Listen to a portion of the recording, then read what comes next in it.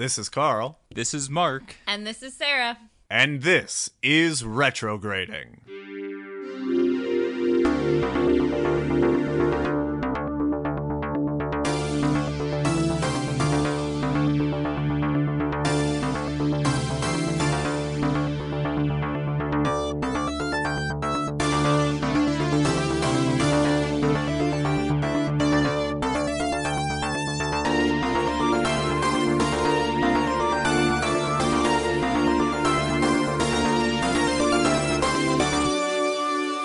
Yes, this is Retrograding, the show where three 90s kids give adult looks to our favorite childhood movies. This week, we are taking a look back at Matilda to see if our nostalgia is warranted.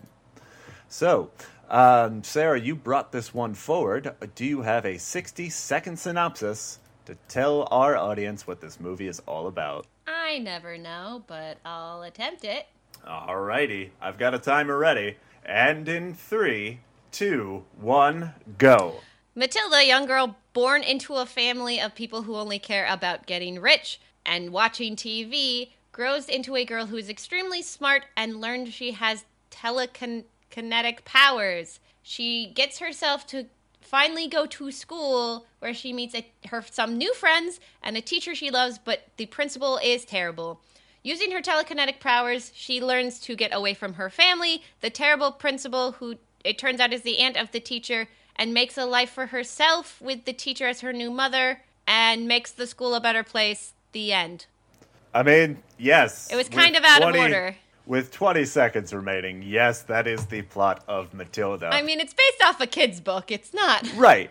And, I think this is one of the best adaptations I've seen of a book to a movie. Because I went through the audiobook at work the other day, and it was amazing to me how many scenes are taken directly from the book and put on screen here.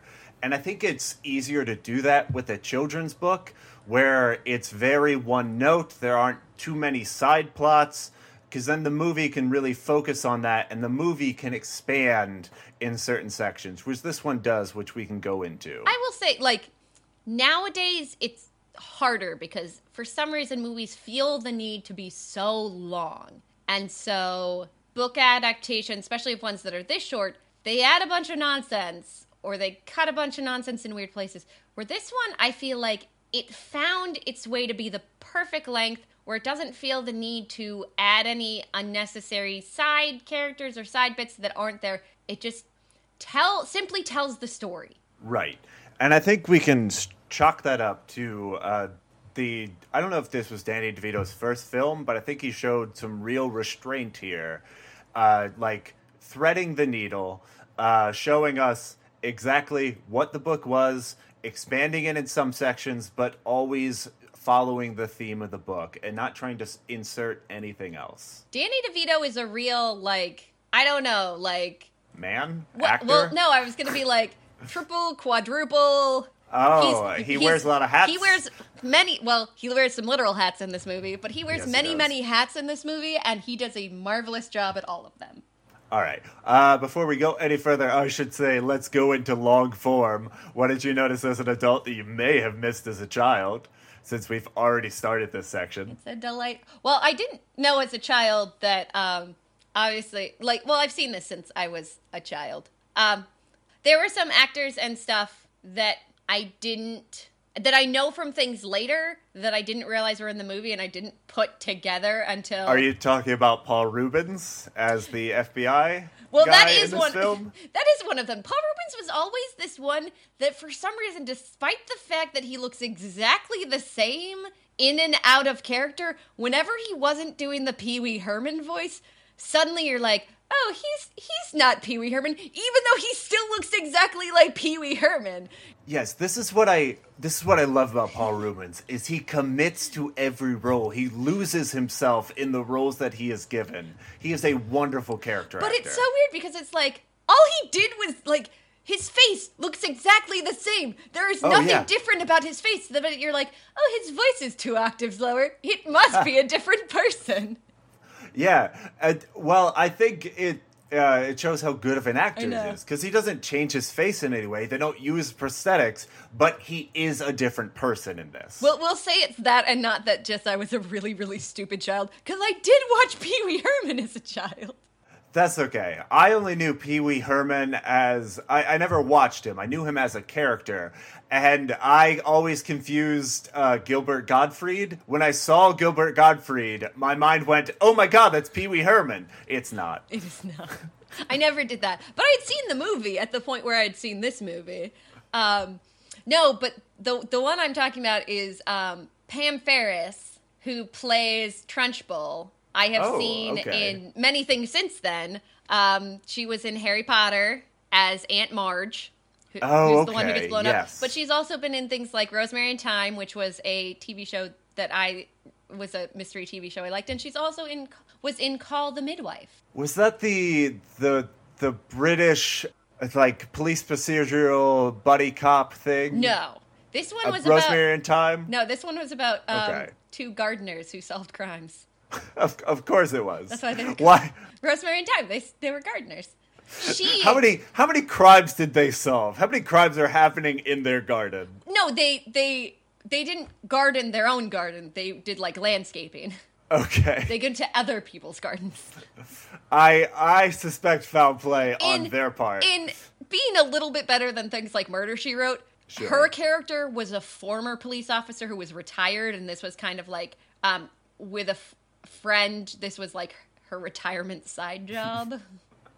So at least she had some background knowledge as opposed to, I'm a writer. Yeah, I don't know. This comes up a lot with police procedural things, is you keep having to make reasons why they encounter dead bodies, and it makes sense more if they're involved in law enforcement than if But at least this one, they gardeners. went to other towns and weren't just like, in this tiny New England town that probably has like 10,000 people, someone dies every single week and we are slowly running out of people. Right. Or it's not like the murder rate of Santa Barbara, California, or San Francisco, California for Monk. Yeah, like... Some of those were ridiculous. He goes to the beach one day, he puts a quarter in those weird binocular things, looks at a building, and witnesses a murder. At least a lot of people... It's a big city. A lot of people die. Anywho, we should get back to Matilda, But New because that's what England's this podcast is about. Yes, Matilda. Anyway, but she's been in a lot of stuff I liked. I didn't realize, obviously, until I was much older, that Rhea Perlman and Danny DeVito were married. They're great in this film. Are they still married? Because for a while they were separated, and that made me really sad. I want them to be. Because, like, I love the... Are you still married? The Wormwood family in this film. They are terrible to Matilda, for sure. But as a family, they hang out together all the time. The dad wants the son to be a part of his business. The mother and the father love each other. Like, this is a good family unit. Granted, they do crime, which is not great. But as far as, like, having family cohesiveness, this family is great, except for how they treat Matilda. So, in good news... Yes. In March 2018... online sources reported that DeVito and Perlman have reconciled and were planning on renewing their wedding vows. Hooray. That makes me happy. That does make me happy because, I mean, I'm not big on celebrity gossip, but there are celebrity couples that you're just kind of like, oh, I'd be sad if they stopped being together. I know. I was a little upset that Chris Pratt and Anna Faris broke up. Like that. Wait, I made you small. How did I make you small? I'm still here. I'm still the same size over here. Oh, no, what did you? I made everything small. Everything's so small. Sarah has broken her computer. Oh, I think I fixed it. I don't know what I did. I don't know. Is everything big again? Yeah. Okay. I somehow split it into two screens. So let's talk about what this film does well. I was talking about the Wormwood family. I think they are taken directly out of the book. Oh, yes. I think the beginning of this film is just a character study on the Wormwood family, and that is incredibly entertaining to watch. Danny DeVito's doing a great job. Rhea Perlman's doing a great job. The son isn't given a lot to do, but I think he kind of fits because he's supposed to be playing like this kind of dumb kid who's just kind of going along with his family. I think, so having grown up, I read maybe almost every single, because this is a... Roald Dahl? Yes, thank you. Book, and I think I read almost every Roald Dahl book there was. Even some of the ones people weren't as big on, like the Twits. I liked the Twits with the monkeys and the bird. I remember the Twits. And they died because they got stuck upside down. Anyway, his books have a very aesthetic feel to them. Yeah. And I like the fact that even though they set this in the U.S. with U.S. actors, it still almost has that very small-town, villagey British feel to it. Like, even with the school almost feeling like this kind of boarding British school. And it almost where it's like this feel with the colors and the montages, everything. It's this almost combination between 90s and retro 50s thrown together that works really well for me and I really like. Yeah, I think part of that is the fact that Matilda can walk everywhere. Yes. Because she can walk from her home to the library. Mrs. Honey walks her from the school to her house. Like, the fact that everything is so close together definitely gives you that feel of a small town. I think the costuming also, where you've all got the kids in the very cute pinafore dresses. The Wormwoods, it's almost this 1950s, he's this 1950s salesman look almost with the with the that fedora. terrible it's suit not a jacket. Fedora hat, but what is it? It's that Trilby? Yeah, it's the Trilby, and she's got that very 60s the bleach blonde updo. and the 60s very tight skirt and bustier silhouette going on. Yeah, I mean, in some of the scenes, it looks like she's just wearing straight lingerie. Yeah, but it's a very stylistic choice that I really like. And even like the boat salesmen, who are the feds, they look like they're straight out of like their 1950s feds. Yeah. I love Matilda's style in this as well. It's so iconic. It is so simple, but works so well for her. Like, just a simple dress and a bow in the hair, and you've got Matilda. And it's very much to where and they even mention it, that she developed a style. Yes, by the age of 2. Yes. But where you see, like, people dress up as this character for Halloween, and it's such a simple, like, you lead, like, 2 pieces, but you can immediately be like, oh, I know what that person's dressed up as. Right, it's Matilda all grown up. Yes. Let's see what she's up to nowadays. And it was once she put on that outfit, you could easily follow that character and be like, yes, this is the same character. I did really like the little girl. She's only in about 2-3 scenes, the younger version of Matilda. Oh, yeah. She's very sweet. They found an adorable child to play every age of Matilda. Yes. I also like the woman who plays Miss Honey? Oh, I don't know. I've only ever seen her in this, I think. Maybe I've seen her in something else. But I really like her. I think she's such a good foil, because she's almost really, really normal and down to earth, and a very good foil to almost all of these farcical characters that are surrounding her. Yeah, I can definitely see that. She's playing the straight man. She's kind of like the Michael in Arrested Development. Oh, that's what I know her from. She's in Bicentennial Man. Oh, right. Is she the daughter. grown-up version? Yeah. Okay.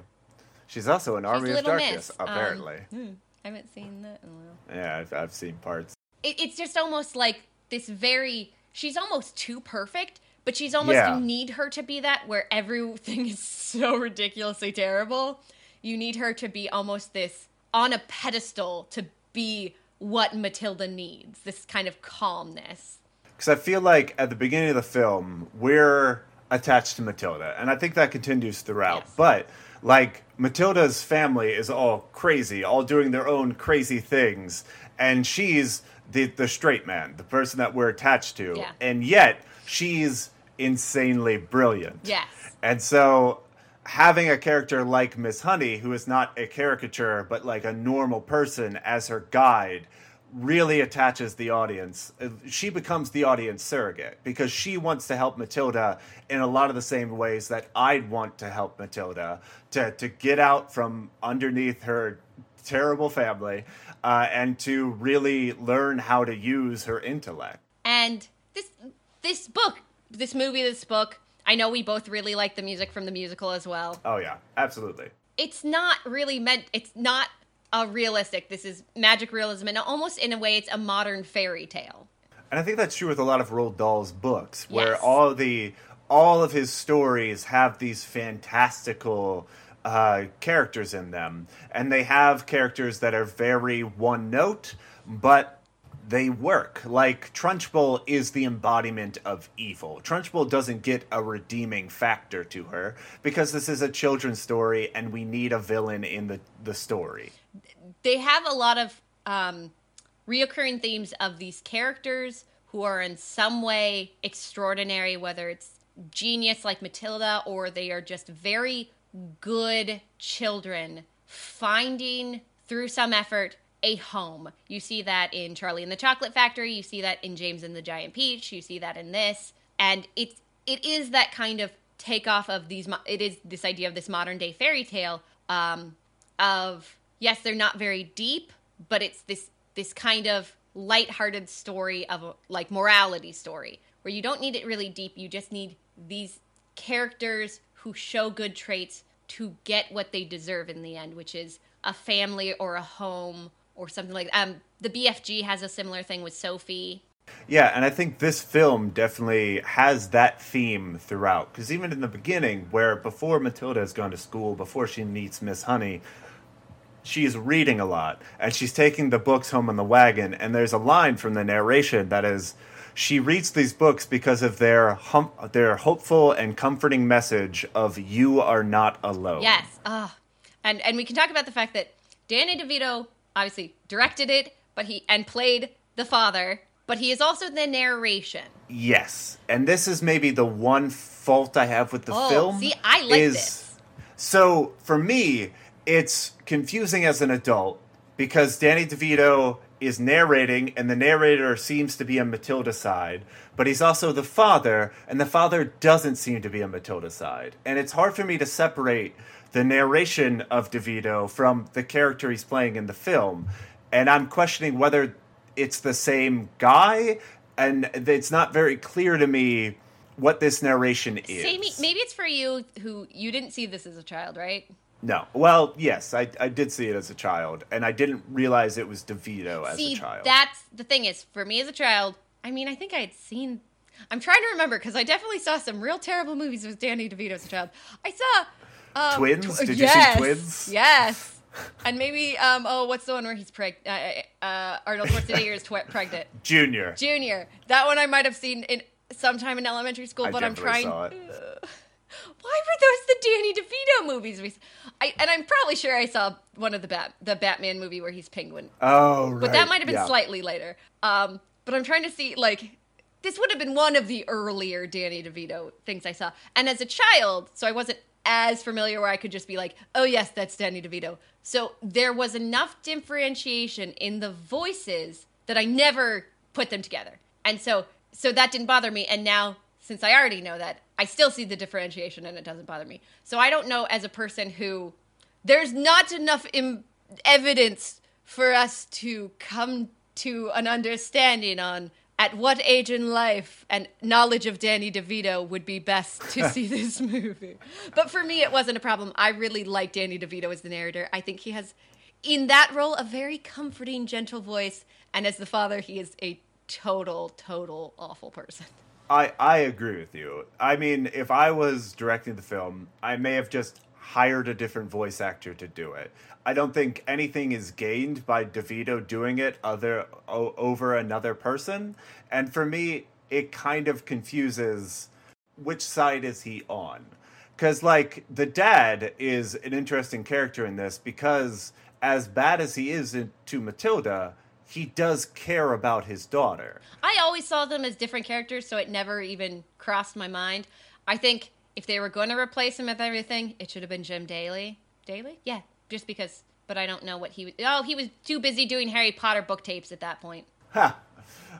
Well, I would just say it's an entirely minor thing. It doesn't bother me. It's not even irksome throughout. It's a small change that I would make.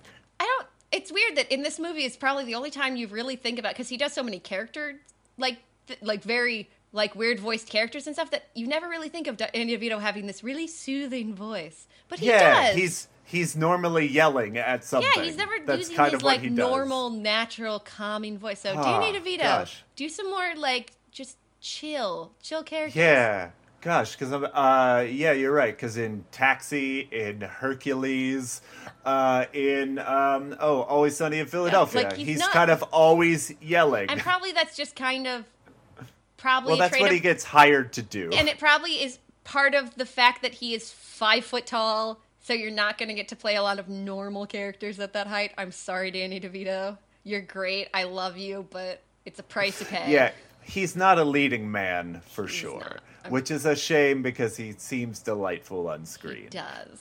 So, the few points in the film where they do show that the dad actually cares for Matilda, and not overtly, but when Honey comes to the house to talk to Matilda's family and say she is a talented student, a few years she could be ready for college, he initially doesn't want to let her in at all. And Honey questions whether or not he cares for his daughter, and that's the moment he lets her in just to hear her out. Yeah, because he definitely, like, there's definitely neglect, but there's definitely no real, I would say, to the point of super abuse. It really just seems more like they do not, it's like their child is an alien, and they don't know what to do with this thing. Right. And, like, as poorly as he does it, he tries to get her involved in the things that the family is doing. Like, the family likes watching this weird game show, and Matilda is there, Wait, what was it but called? not watching it. The weird money game. Something Sticky Money? Yeah. I don't know. Oh, it is the weirdest thing. And I'm it was surprised hosted by John Lovitz. I'm surprised it does not exist in real life. I would watch a few episodes of it for sure. You get covered what in honey and catch the money.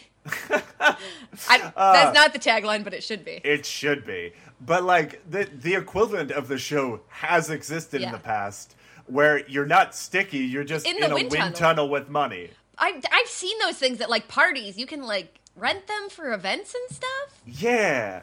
I don't understand them. I've never done them. It seems traumatic. weird. I'm not good with, like, loud noises and things, so it just seems like I would just freak out and curl up into a ball and be like, I'll catch the money on the floor.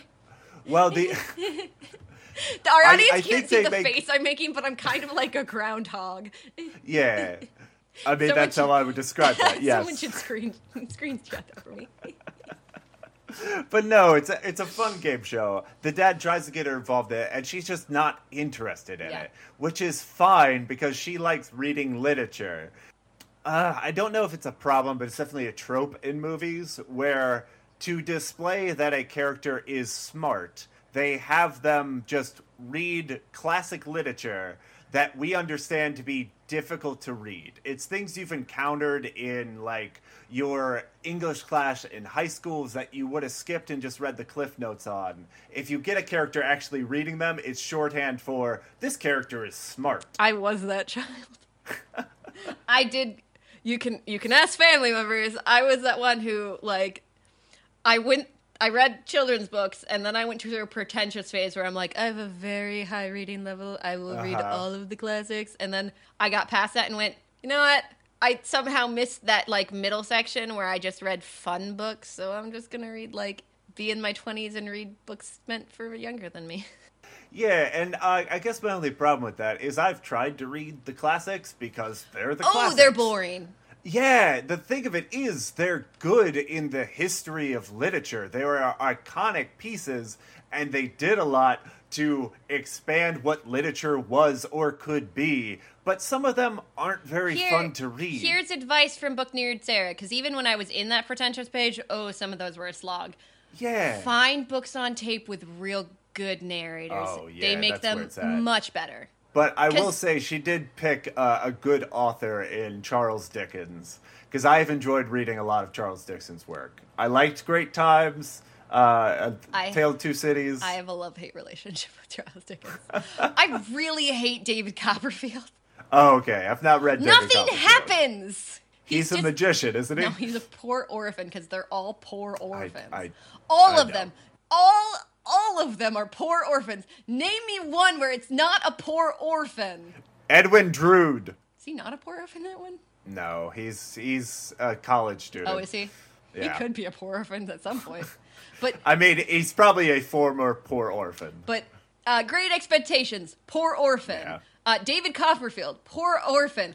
Oliver Twist, poor orphan. Yeah. Even in Christmas Carol, his parents die in that. Or they die? No, or did they die or did they go to debtor's prison? It's one of the two. Oh, I don't recall. His sister dies. He has no family. He has a nephew because his sister dies during childbirth or something. He's like, where's the baby? All right, he knows his niche for sure. I understand, but the few things that I've read from Charles Dickens, I have enjoyed. More things happen in the other ones. Just nothing happens in David Copperfield.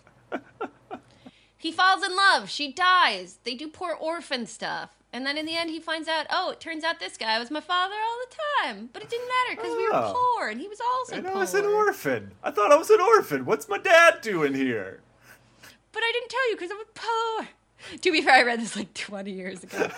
Can we do a Sarah's Cliff Notes podcast where you try to remember books you read 20 years ago? Do you want to hear about my, I came up with a 3-sentence description of War and Peace the other day? Was it, there's some more and some other stuff, then some peace? No, it's the first part, rich people problems. The second part, Russian war is really terrible. Third part, everyone gets a happy ending except for Sonya.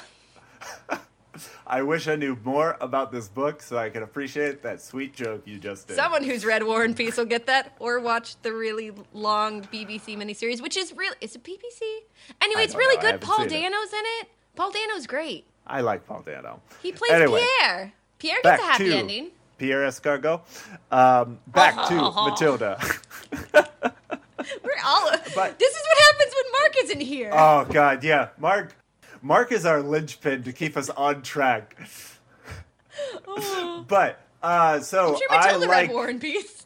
I really like that they diversify Matilda's skills. It's not just that she reads a lot of classic literature. She's at a very high reading level. She can also do high-level math in her head.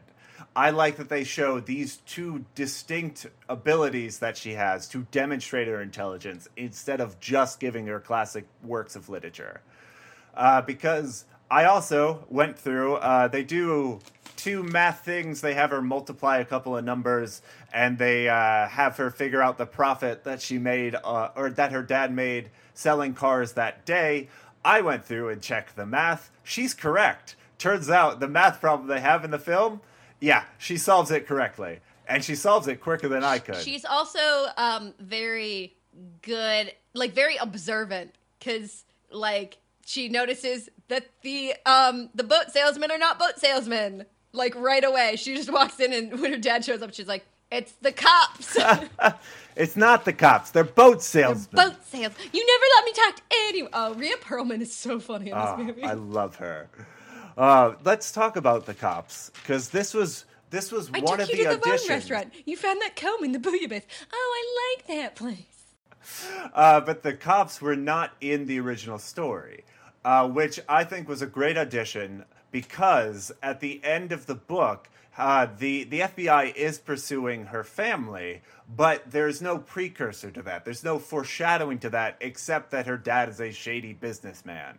So I like that they have the cops up front, and it's a storyline that's developed throughout. So when the final climax comes and the family has to escape, it has foreshadowing to it. You know it's kind of coming. Yes. And it's not a total shock. But it's a good addition that builds on something from the book and isn't trying to add something out of nowhere. Right. It's something to add clarity instead of, you get a lot of things where they're adding stuff just to pad out time or something that actually adds more confusion than anything, where this just adds clarity and helps things solidify what's already there. I love the scene in the garage where the cops have come in without a warrant. Oh, right after the montage. Yes, right after the montage where Matilda has figured out her best powers. montage. Yes. Where they're trying to get this box of car parts, and Matilda's moving around with her mind, and then the cops confront her, and try to trick her into betraying her family, but she's too bright for them.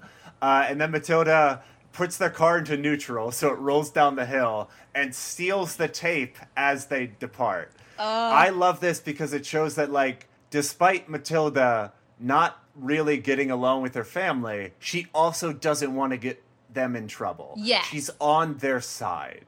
And it shows that Matilda doesn't hate her family, despite not having anything in common with them. Yeah, because throughout the whole thing, even at the end when she pulls out the adoption papers, it's never really malicious. It's just, I need to find someplace I fit better, and you need to be with the people you fit with better. Right. We're never going to get along. We've tried it for years. Let's just separate and go our separate ways, and we can both be happy. And I think that's, despite, like, I mean, that sounds bad. I would never say it to my parents because they care about me. But in this instance, like, it makes sense for both of them, and they're both going to be happier for it. Yes.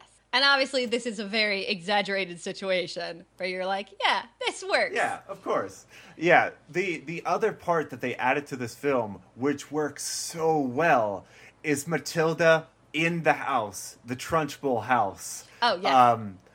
Trying to... See, she takes Honey there. They go up to her room to find Honey's old doll.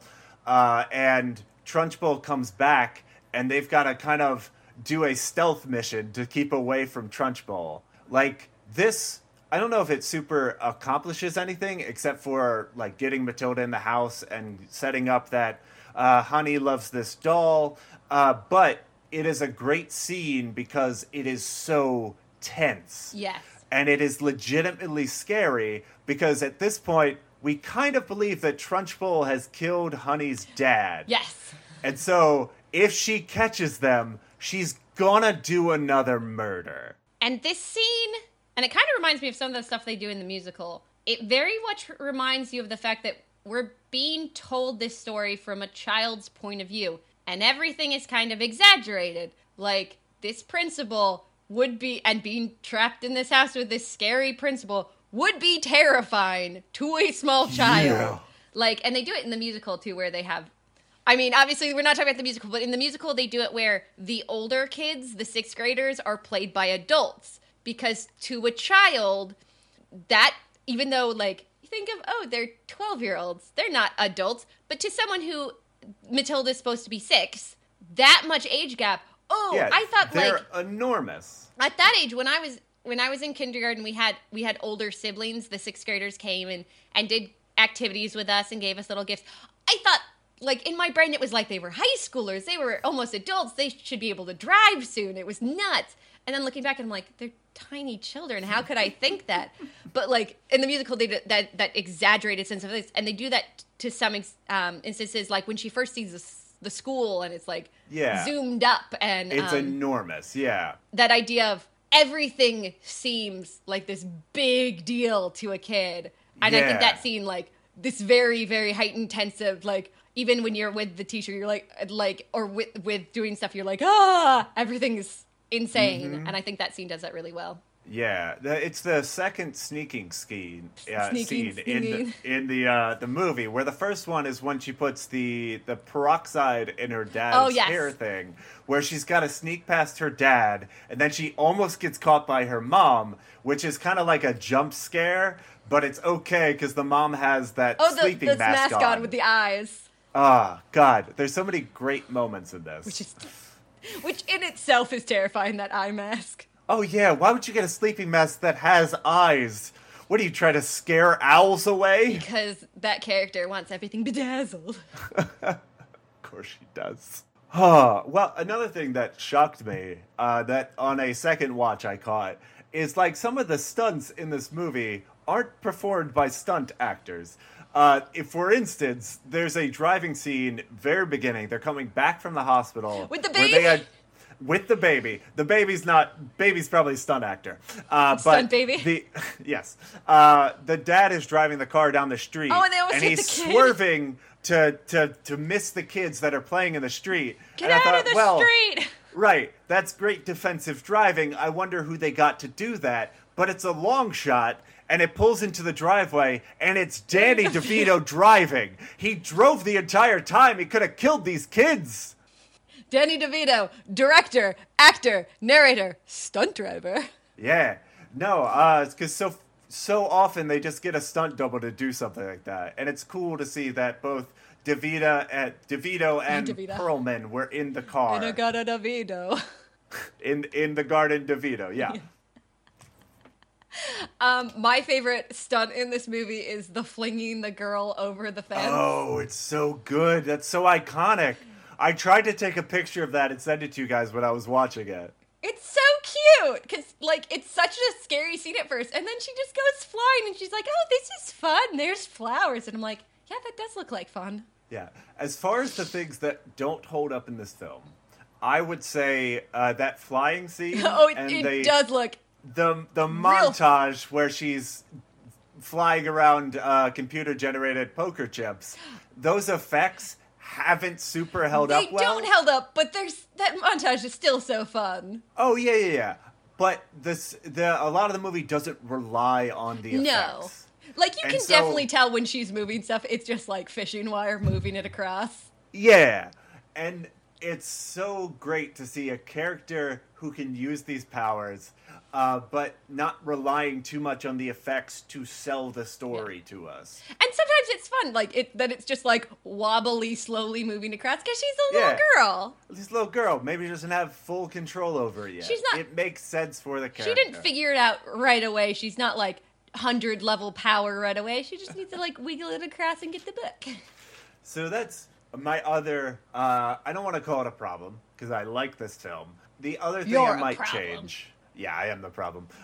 Is her powers come really late in the film, which is true to the book. The book takes a while to get her to school, which is where she first sees her powers and then develops using them. That comes late in the story, and it comes late in this movie.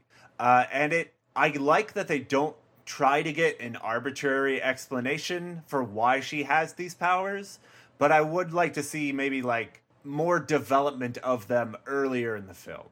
So that's my only thing is I like her powers. I want it explained maybe more in the first act and not just show up towards the end of the second act. And we'll say, bringing up the musical again, my favorite song from the musical comes when she discovers her powers. Is that Quiet? That is Quiet. Yeah, I love Quiet. It's a good song. I like that one. I like the song Miss Honey has.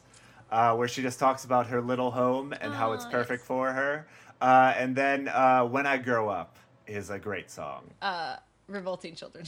Revolting Children is also pretty great. Naughties. Well, it's all good. Oh, yes. Go see the Matilda musical. Oh, watch. I'm telling our audience, what's not his you. face? Shoot, why am I forgetting? Red-haired comedian that did the music. Carrot Top. Not Carrot Top. I don't know. Louis C.K. Shut your faces. Tim Minchin. Tim Minchin. Who did the music. He's a redheaded comedian? Yeah. Okay. That's what he did before he wrote the music for Matilda. He did music comedy. All right, fair enough. He also has red hair. Anyway, he wrote the music for Matilda. There's some behind-the-scenes things where he sings the songs himself with his piano, but he also talks about some behind-the-scenes stuff. Watch some of that on YouTube. It's great. He gives some great background into some of the songs. That's all I have to say about Matilda the musical. It's good. Yes, if you haven't listened to the soundtrack and enjoy this film, you will enjoy the crap out of that soundtrack. Because he talks about at one point how When I Grow Up almost got cut and why because it didn't fit anywhere. But he's like, no, it's very important to the theme of the show. We need to fit it in somewhere. Yeah. Also, is Trunchbull the gym teacher or the physical education teacher in the musical? No, she's just talking about, because remember, she won the medal. Yes, I agree, but the ABC song always talks about just you wait till phys ed. Maybe. Okay. Anywho, yes, if you want to throw the hammer for your country, you have to stay inside the circle all the time. Oh, gosh. Oh, the television song. Oh, or the... I learned from telly. Loud is really good, too. Box of mine. Loud is great. Loud is great. Yes, I love the characterization in this. I love it in the musical.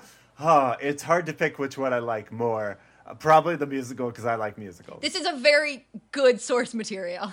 Yes. Though, like, Rhea Perlman doesn't have... I mean, she doesn't dance the tarantella in this. Her character is more just like... About bingo. Housewife, going to bingo, occasionally winning bingo, entertaining boat salesmen, doing... she's... Never taken She's it to kind of dinner. a trophy wife in that I'm not sure she has a job and she focuses a lot on her appearance. Definitely does not have a job. Okay. Her job is bingo. Her job is bingo.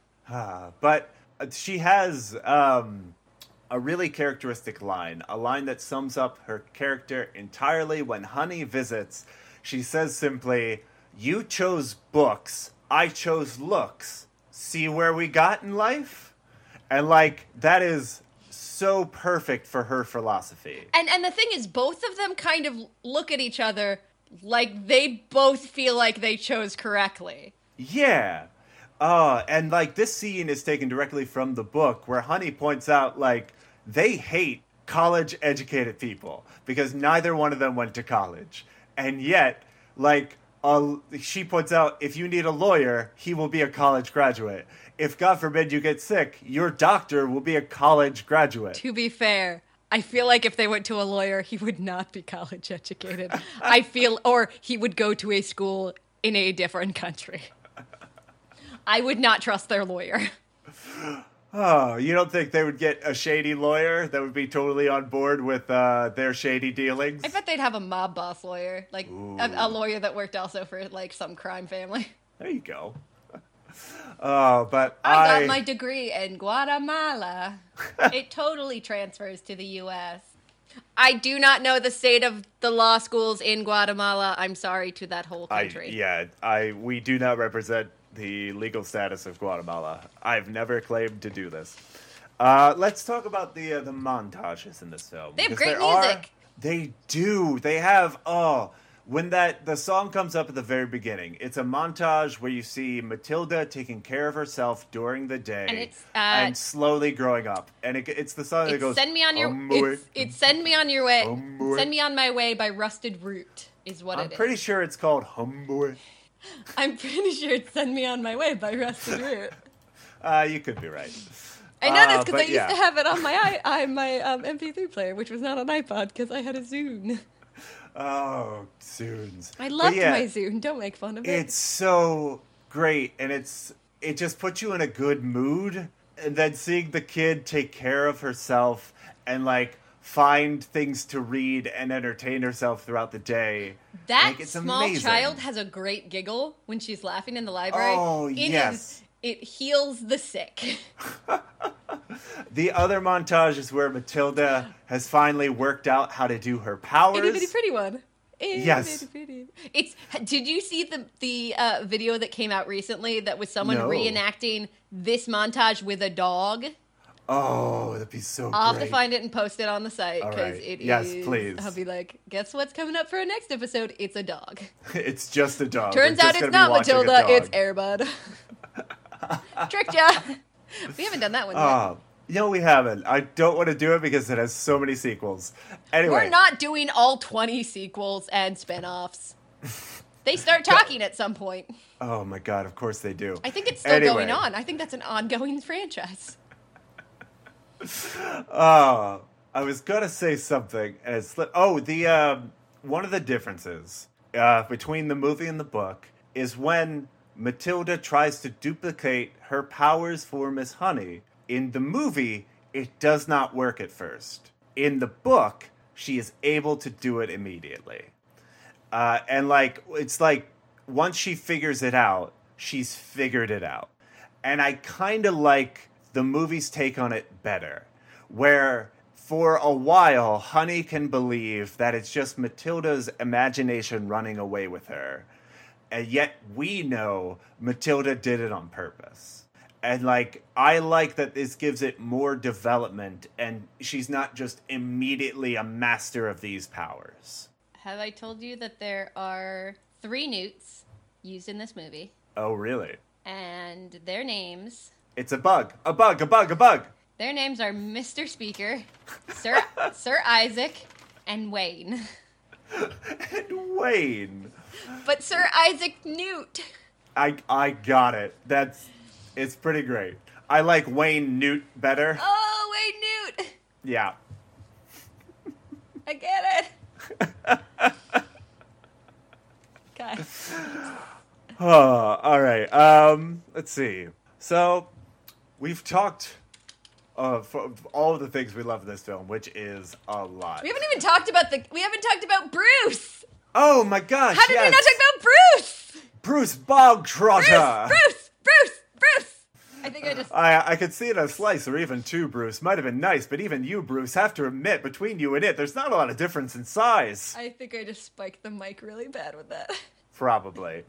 Ah, gosh. But yes, let's talk about this scene. It is so iconic. They redid it for the 20-year anniversary. They redid the scene. Oh, that's so great. Bruce I is skinny love it now. Bruce is a because hottie it's more of a Trunchbull character development than it is about Matilda at all.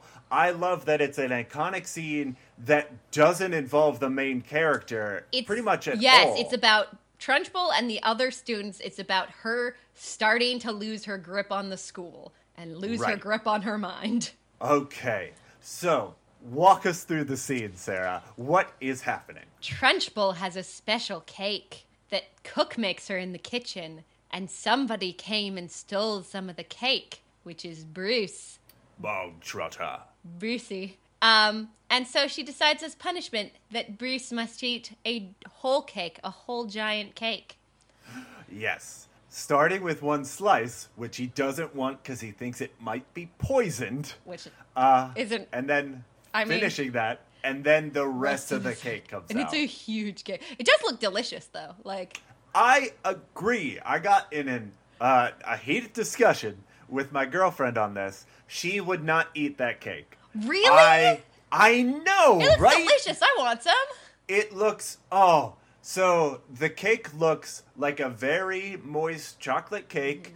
The inner frosting looks like it's peanut butter. Plus, it's got a fudge coating around the outside. Yeah, whatever's in the middle, it looks it looks thick and fluffy or something. See, I thought it was peanut butter. I'm not that's a sure. good compliment. I need to look again, but it looks good. But yeah, I would have a slice of this cake. I don't want the whole thing. It's friggin' enormous. I think so. It looks like it was rich and you'd be sick after. So I guess wonder if someone made a recipe. Her point comes from what we see of the cook, and I don't understand why the cook is so mean. Why she is like the second in command to this terrible leader of the school. Like in the book, anyways. Trunchbull is mean, but all the rest of the staff is great. In the movie, they have to make the cook evil for some reason. Also, the cook is terribly unhygienic. We see her, use both of her fingers to wipe her nose and then not wash her hands before going back to work. Are you looking at the cake right now? I am. It looks more like a mousse filling to me. Okay. But either way, it looks delicious. Yes. I would have a slice of this cake. Maybe in this universe, the cook was on her hammer throwing team. Oh, interesting. With her, and they're old, sports mates. Now, she doesn't look very tough herself. Maybe. Would she be more like a hammer jockey? Or maybe just she carrying was around the tools? Maybe she was what is the spear thing? Oh, javelin. Yes, maybe she was a javelin. Okay, but Trunchbull was also javelin. We see her throwing javelins in her home and destroying the resale value of her house. But maybe she was at some other track event. They were in track together. Maybe she was a hurdler. All right, I'd buy that. So they go way back. Yeah, they were all sports mates and they served in the trenches. I love the Bruce Bogtrotter scene. For the brief time that we see Bruce on screen, it gives this kid, a wonderful scene to do. If you got cast as Bruce in the show, you wouldn't have much to do, but you would have this one scene that would be yours. It's iconic. And they remade it. Yeah. Like, when they hit the anniversary, the scene they remade is they made the cake scene. And the kid who plays Bruce he went through a Neville Longbottom where he has slimmed down and looks great. So he Nevilled up, if you will. He Nevilled up. So good for you, Jim Cars. I'm glad you looked up that name, because I don't know it. I will send you the BuzzFeed article. I do not condone BuzzFeed. They're kind of trash, but... They make some entertaining YouTube videos. That's true, but... Anywho, let's go on to the climax of this film. Let's move on towards the end, where Matilda doesn't break into the House of Trunchbull, but uses her powers to psychologically torture Trunchbull and make her believe that she is being haunted. The brother-in-law that she murdered is coming back to get her. Is it brother-in-law or I brother? think so. I thought it was just brother?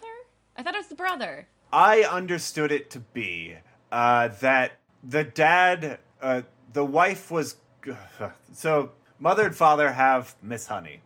The dad... the wife dies. The dad brings on his wife's sister to come help take care of the child. That's my understanding. Maybe. Keep talking.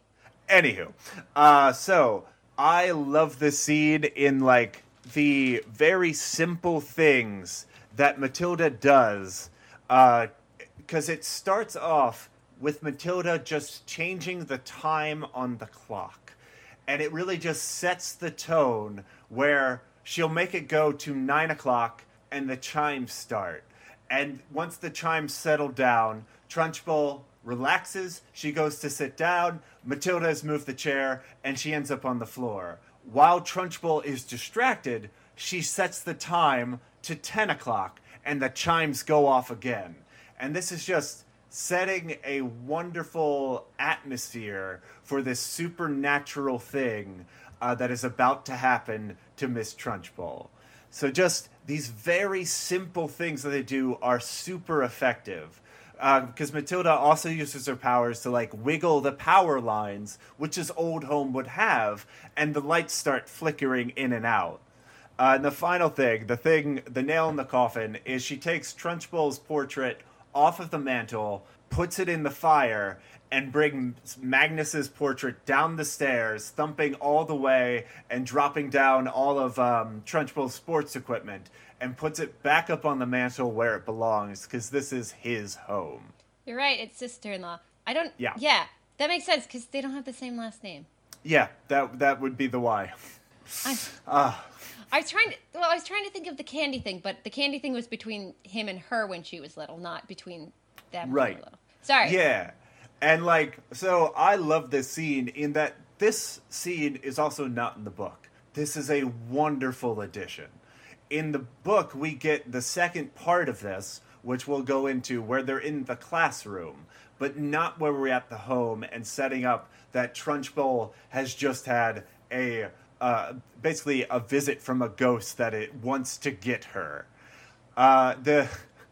So the next day at school is the scene in the book where Trunchbull is leading the classroom, and Matilda picks up chalk and starts writing on the chalkboard with it, and all the kids in unison are reading the words as she writes them. And just having 20 or so children say the words, that freaked me out. Children talking in unison is terrifying. No matter what they're saying. Well, especially saying, like, you get out or I will get you. Yes. Oh, horrifying. But the smoking gun for Trunchbull, though, is when she's trying to escape, she finds a ribbon at her house. And at school next day, Matilda is not wearing her iconic ribbon, suggesting that she owns exactly one ribbon. You can't... Normally, you buy ribbons in spools and cut a piece off. Right. So I don't see why Matilda would not be wearing a ribbon in that classroom. Because it's not like it's a headband which you would buy in one piece. It's just a ribbon she's tying in a bow. So unless she stole it off a Christmas present or something. Maybe her dad won't buy her books. Maybe he won't buy her ribbons. Maybe not. They like her enough to buy her clothes, at least. That's true. But I love the upcoming, or the comeuppance, rather, for Trunchbull in this moment, where Trunchbull tries to throw a student out of the classroom, and Matilda has the student fly and do a loop-de-loop. Trunchbull tries to, I think, she's running towards the door and would hit a student, and so Matilda makes the student fly up so that Trunchbull runs underneath her. I love that all the students decide to just ruin their lunch for the day and throw it at Trunchbull as she is running away from the school. It's a very satisfying moment. And it's not even just the ones in the classroom. It's just everyone yeah. who has not we don't really know what's on, but she's leaving. We're taking the opportunity. The students come out. They see Trunchbull lying on the floor, covered in lunch, and just yeah, all right, I'm on board. We never even talked about the chokey. Oh, the chokey. It's It's like an Iron Maiden. It is an Iron Maiden. That she just sticks students in her office. Because she's horrible. Oh, goodness. But in the final moments in the movie is where we get the most touching part, where Matilda's parents are fleeing the country because the FBI is finally caught up to his terrible business practices. They're not very smart. No, they get packages delivered to the home. Which is why Matilda has to stay home to sign for packages. They're terrible at their job. Yeah. But it's where Matilda produces adoption papers that she has had since she's been old enough to Xerox. And her parents sign her away, doing the first nice thing for her they've ever done in their lives. And they live happily ever after with Honey as her adopted parent. Which is interesting, but there is a really touching moment between her and Rhea Perlman where she says, "You're the only daughter I've ever had, but I've never understood you." Yeah, not one little bit. And then she signs the papers. But it's this kind of moment where she really understands, I'm never gonna be able to understand you or give you what you need, so I'll sign the papers. It's really, really well done scene. Yeah, it's really touching, despite the undertones of a parent signing away their child. But I mean, because the film is so well set up for this family dynamic, we're on their side of them signing. Yes. So, final note I have, in the end of this movie, we see Matilda in bed, reading with Miss Honey. She uses her powers to pull over the book. In the book, Matilda, she does not have her powers at the end. It is explained that her powers came from her being non-challenged in class. She gets to advanced classes at the end of the book, and so her powers aren't there anymore because she's using her mind for other things. So, which version do you think is better? Should Matilda keep her powers, or should she have lost them so that after they have run their course and done the thing that they were designed to do? I weirdly think that I like both of them. Oh, okay. I think in the movie it works better because it kind of gives it this cute little visual thing at the end. Yeah. Where she still has them. But for the book, I like that there's this explanation. I think in the movie, it would have just added this extra chunk of narration that would have gotten clunky. Instead of just having this little thing of, well, now that she's happy, she doesn't have to use them anymore. Instead of being like, well, now they're gone and she's happy and she has schoolwork and she doesn't have to and her brain is, I think it would have gotten too clunky in the movie, whereas in the book it's written word and obviously all of it's clunky. Not clunky, but all of it's written dialogue. All of it is exposition. Yes. And so I think it works for that. And I think in the movie, paring it down to that little one sentence of she doesn't have to anymore, I think it's better. Mm-hmm. All right. No, I can totally buy that. Yeah, I kind of was leaning towards the side of the book where it's kind of nice to have this, this quirky bubble in their early life. Yeah. Something that a child can believe in, that I had this power and I had it as a child and I don't really have it as an adult. I definitely wouldn't want, a sequel with an adult Matilda still using her powers. I definitely want it to be I'm going to bring up a terrible movie. Baby Geniuses, where it's like this gift that you grow out of. To be fair, child me loved Baby Geniuses. I would say I maybe like the first Baby Geniuses. Oh, no, I've never seen the second. The second one, they have superpowers. I've never seen the second Baby Geniuses. I've only seen the first one. And for some reason, I really liked the montage in the mall where he's in the mall at night dancing to Puttin' on the Ritz, the 90s remix version. Sure. Don't ask me. I won't. I was like 7. All right. On that terrible note, let's go on to games.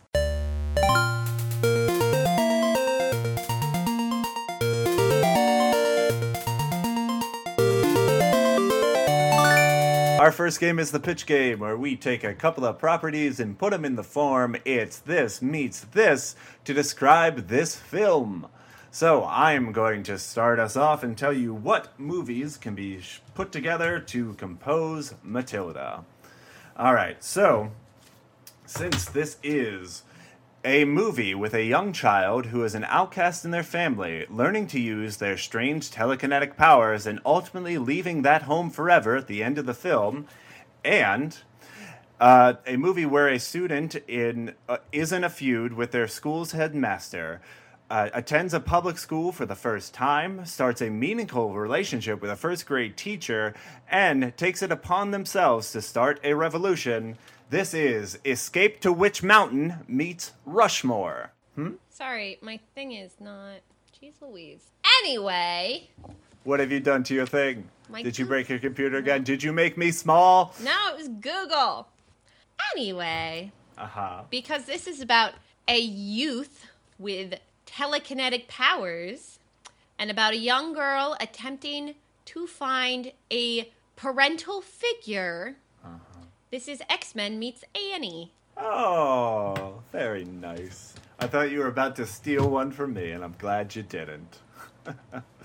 All right. So, since this is a property with a young prodigy born into a lower-class family that does not share their interest in learning, trying to navigate being the smartest kid in school with a narrator describing their life, and... a property with a girl coming to terms with her telekinetic powers after being emotionally abused by her family and occasionally locked in a confined space, using her powers to her advantage to seek justice against her school principal. This is Malcolm in the Middle meets Carrie. Is that really against the school principal or just around everyone? It is everyone. The principal gets involved in Carrie. So because this is about a girl, about a young child with some powers in a large brick school meets a child who wants to get away from some not great family members meets a curious cast of new friends. It's Harry Potter meets James and the Giant Peach. I did guess the second one. Yeah, Harry Potter I considered as well, because, like, the Dursleys are a worse version of the Wormwoods, for sure. But no one got killed by rhinoceri. That is true. That's how the parents die in James and the Giant Peach. I know. They escape from the zoo. Although in the movie they make it like a representation of like a cloud? Yeah, but it's kind of seen as a representation of a car crash, maybe?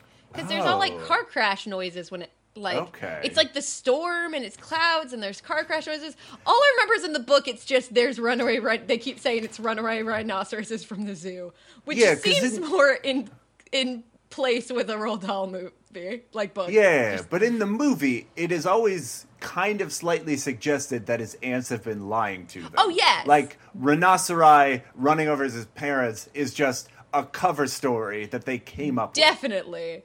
Whereas in the Roald Dahl book, that probably is actually what happened, because it's a Roald Dahl book. I don't remember. We'll have to watch that movie at some point, because it's great. Yes. All right, so I'm going to finish up my last one. A child born to a verbally abusive family discovering and developing telekinetic abilities, using them to play pranks and seek justice against those who have wronged them.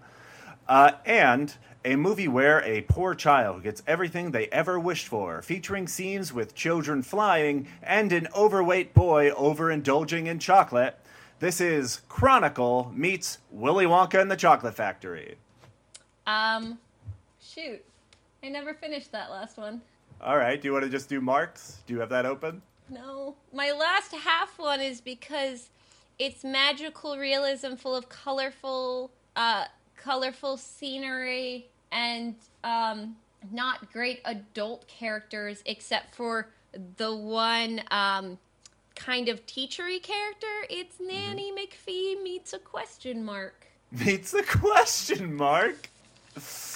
Oh. My headphones have been on backwards. Yeah, that happens sometimes. Turns out they still work. Yeah. All right. So Mark did provide us with some games, even though he is not here and he is at a tech rehearsal for his latest show, which we would advertise if you had a chance to see it, which you don't, because this comes out the 12th and their run finishes up the 8th of December.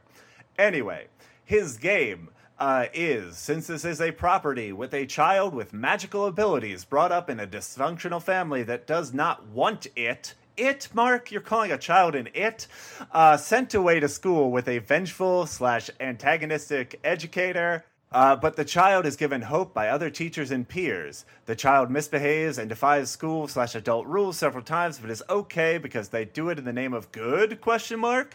In the end, the student uses magical abilities to overcome their enemy and become the hero. And a property with some dark family issues mixed with light humor and jaunty music reminds Mark of a Tim Burton/Danny Elfman mood throughout the film. This is Harry Potter, any of them, meets Edward Scissorhands. Our second game is Alternate Taglines, a word or phrase you would see on the movie poster for the film that should encapsulate the theme, though for us, hopefully missing the point. Now, this one, I would say, is always the hardest to do. I think the other hosts of the show would agree.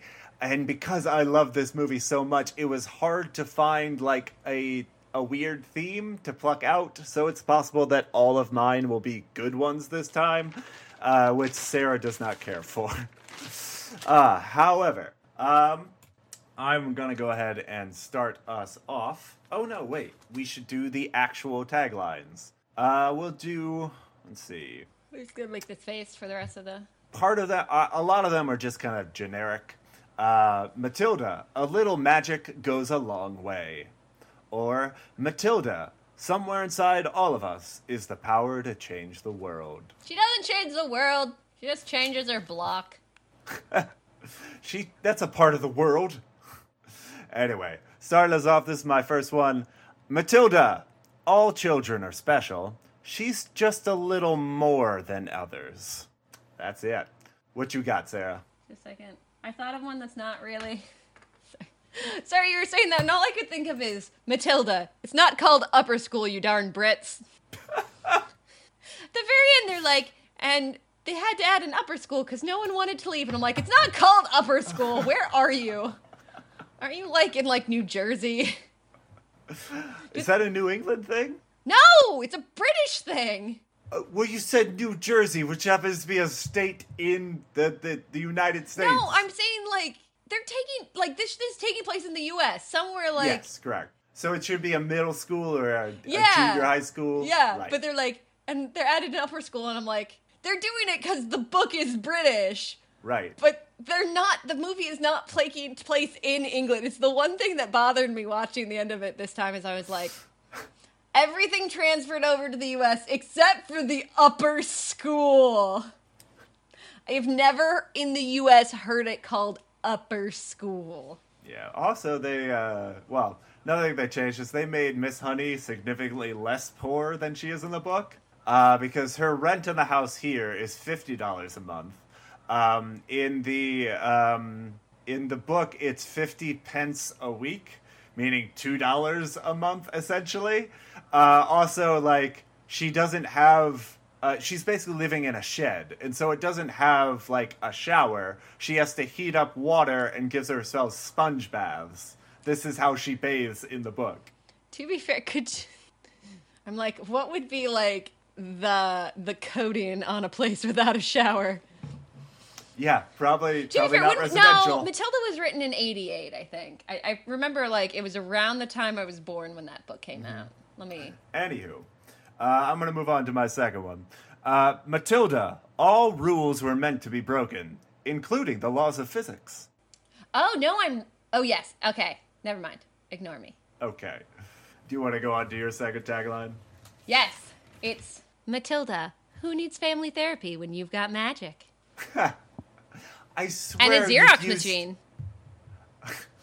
I swear you've used that one before. I mean, something about family therapy and magic. I mean, it does seem to fix a lot of the problems in these movies, like 90s kids movies. Like, oh, yeah.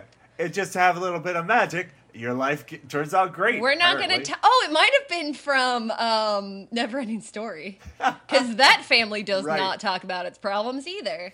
That's true. No family talk... The only family that I think talked about its problems in any of these movies we watched was Man of the House, and I hated that movie. Yeah, it was a bad film. But they did talk about their problems. It's true. Kind of. More than any other movie that we've watched. Well, yes, but it was a movie about family problems. My final one, which I like only because it is a Charles Dickens reference, it is Matilda, with great power comes great expectations. All right. So, Mark did not grace us with a tagline, so we're going to go on to our third game, which is the TV Guide game, a description of the plot of the film you would find in a TV Guide or Netflix description, which accurately describes the plot of the film, but might miss the point.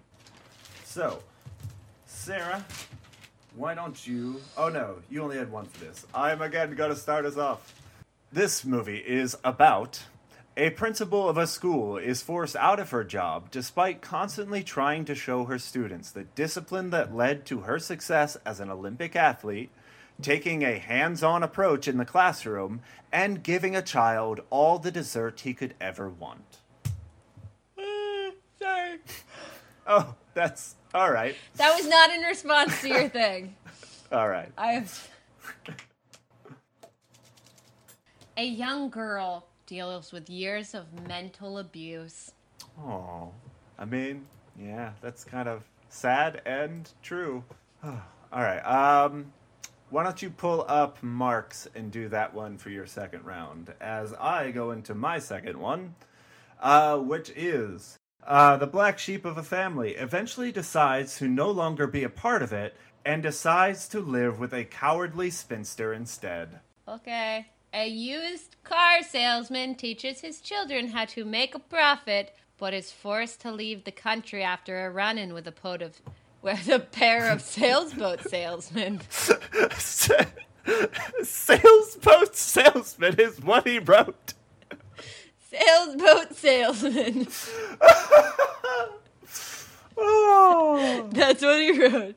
I think he means sailboat salesman, but I think he means speedboat salesman, because that's what they are in the film. What he wrote was sailboat salesman, but he didn't even write the right sail. He wrote salesboat. Nope. He wrote sail, like salesman, for sailboat. Oh, I knew God. that was... That's so good. All right. It's... Oh, my final one here. Oh. A young girl takes it upon herself to deal with the injustice she sees in the world, starting with chemically adhering foreign materials to her father, and then eventually leading to psychological torture.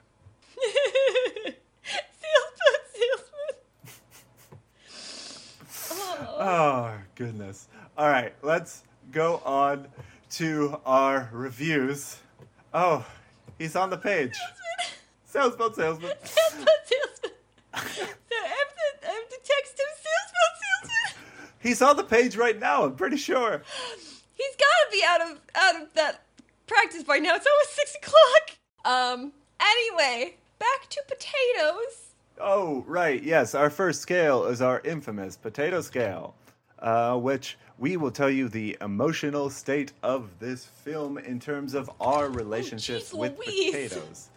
So, Sarah, why don't you start us off while I look up the scale, as I always do when we do this. I'm gonna give it too many potatoes again. Okay. I'm gonna give it a mashed potato because this book is so this book. Well, yes, this book as well, but this movie is so charming. It just makes me happy watching it. Like I just feel good and happy and like you just smile. And she goes into the little, like, waving her finger around. It's like, do-do-do-do-do. And you're just happy. It's mashed potatoes. It's make you warm. And then gold potato, like, when she first, like, the first one is that immediate when she figures it out and she's having Danny DeVito yell at her and she figures out she can slam the door. You're like, oh, yes. And then even the moment, like, in the classroom when she's doing the whole thing and Trudgeful runs out and they're throwing all the food at her, and when she gets the paper slide, like, there's so many moments where you're like, yeah, Matilda! So, gold potato. And Five Guys Fries, this movie, they're even, like, the things that you're like, oh, that's kind of an issue, they're just such little nitpicky things that they're not really even issues. They're just, at that point, you're just, like, kind of making up things just to have problems with, just so you're, like, to have a problem. Yeah, they're little things that I might change. Things that don't quite work for me as an adult, but, like, they're not major film things. They're not even then, you feel problems. kind of half-hearted about, like, it doesn't work, but I don't feel like...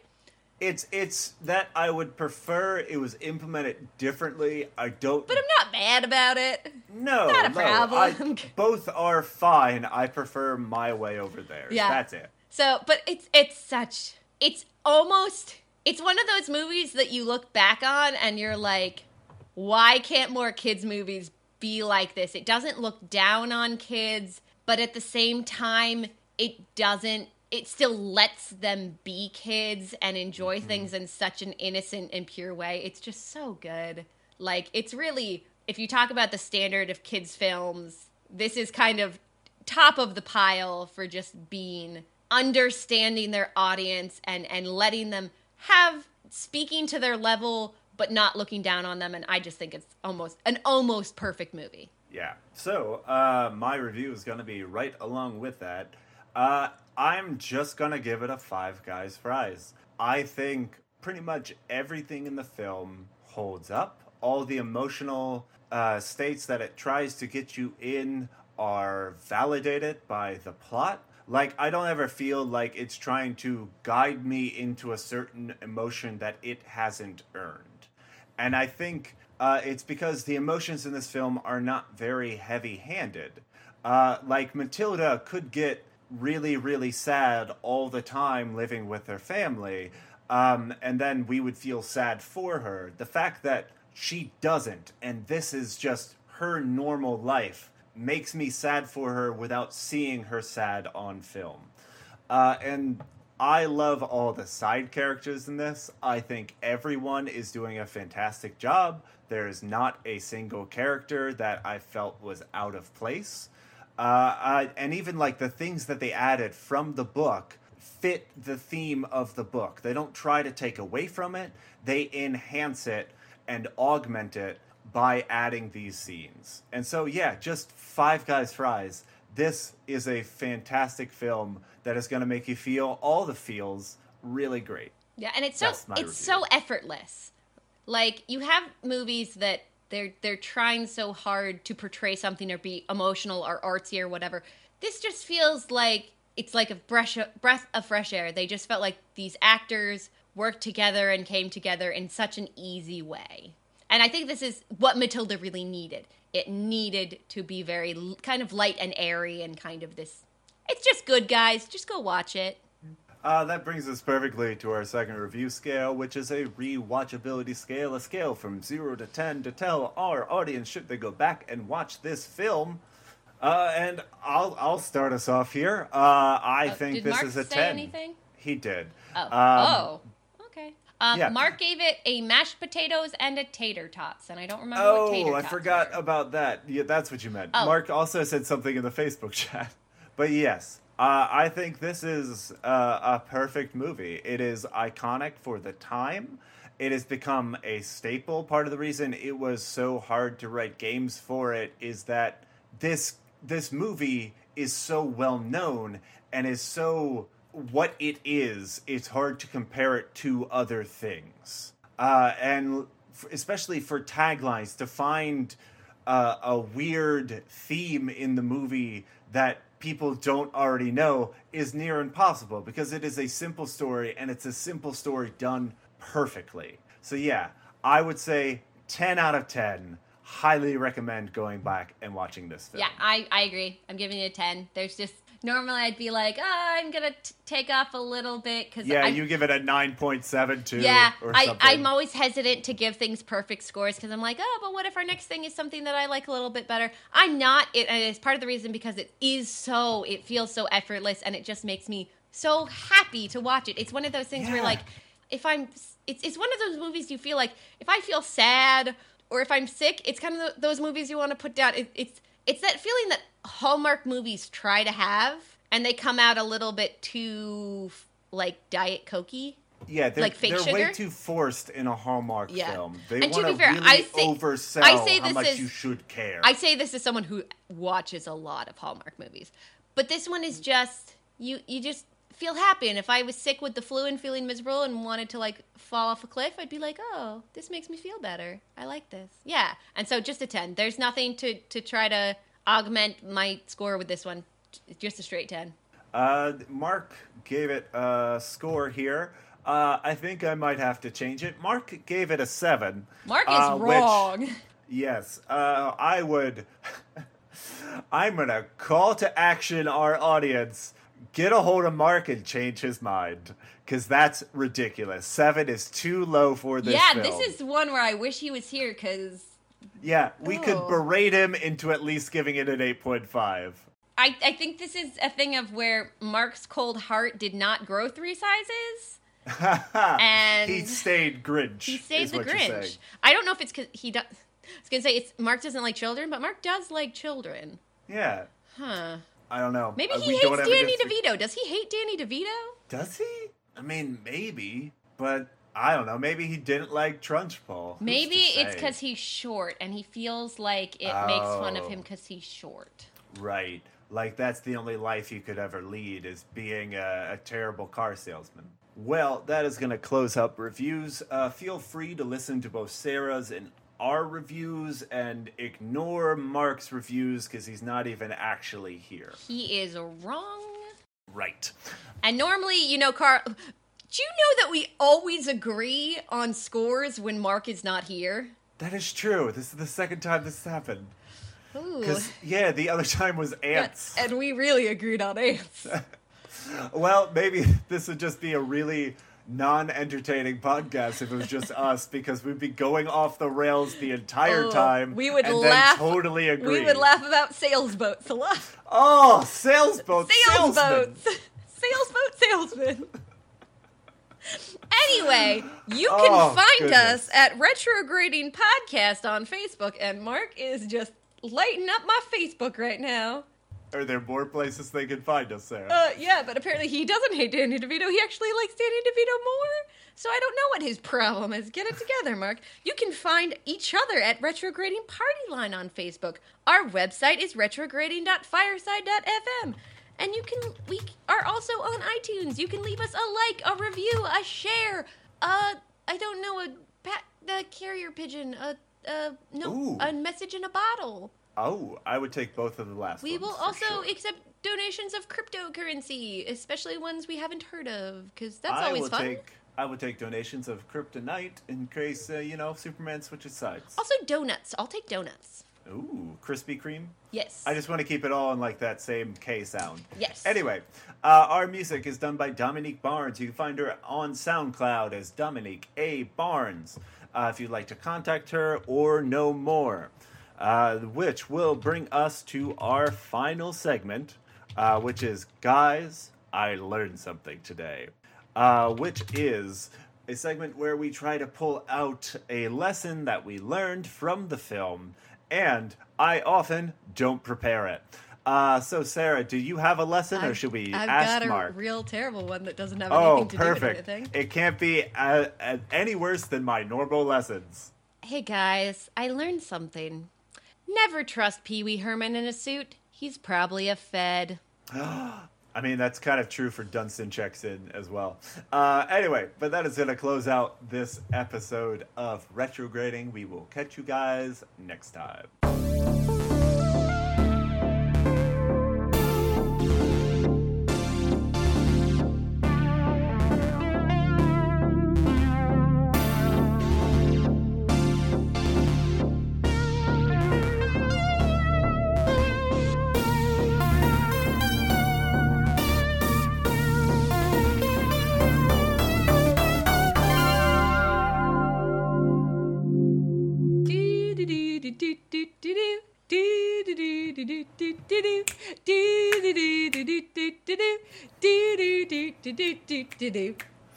That's our bloopers music. All right. Let's bring it in. No one ever said I was good at video games. I just like them.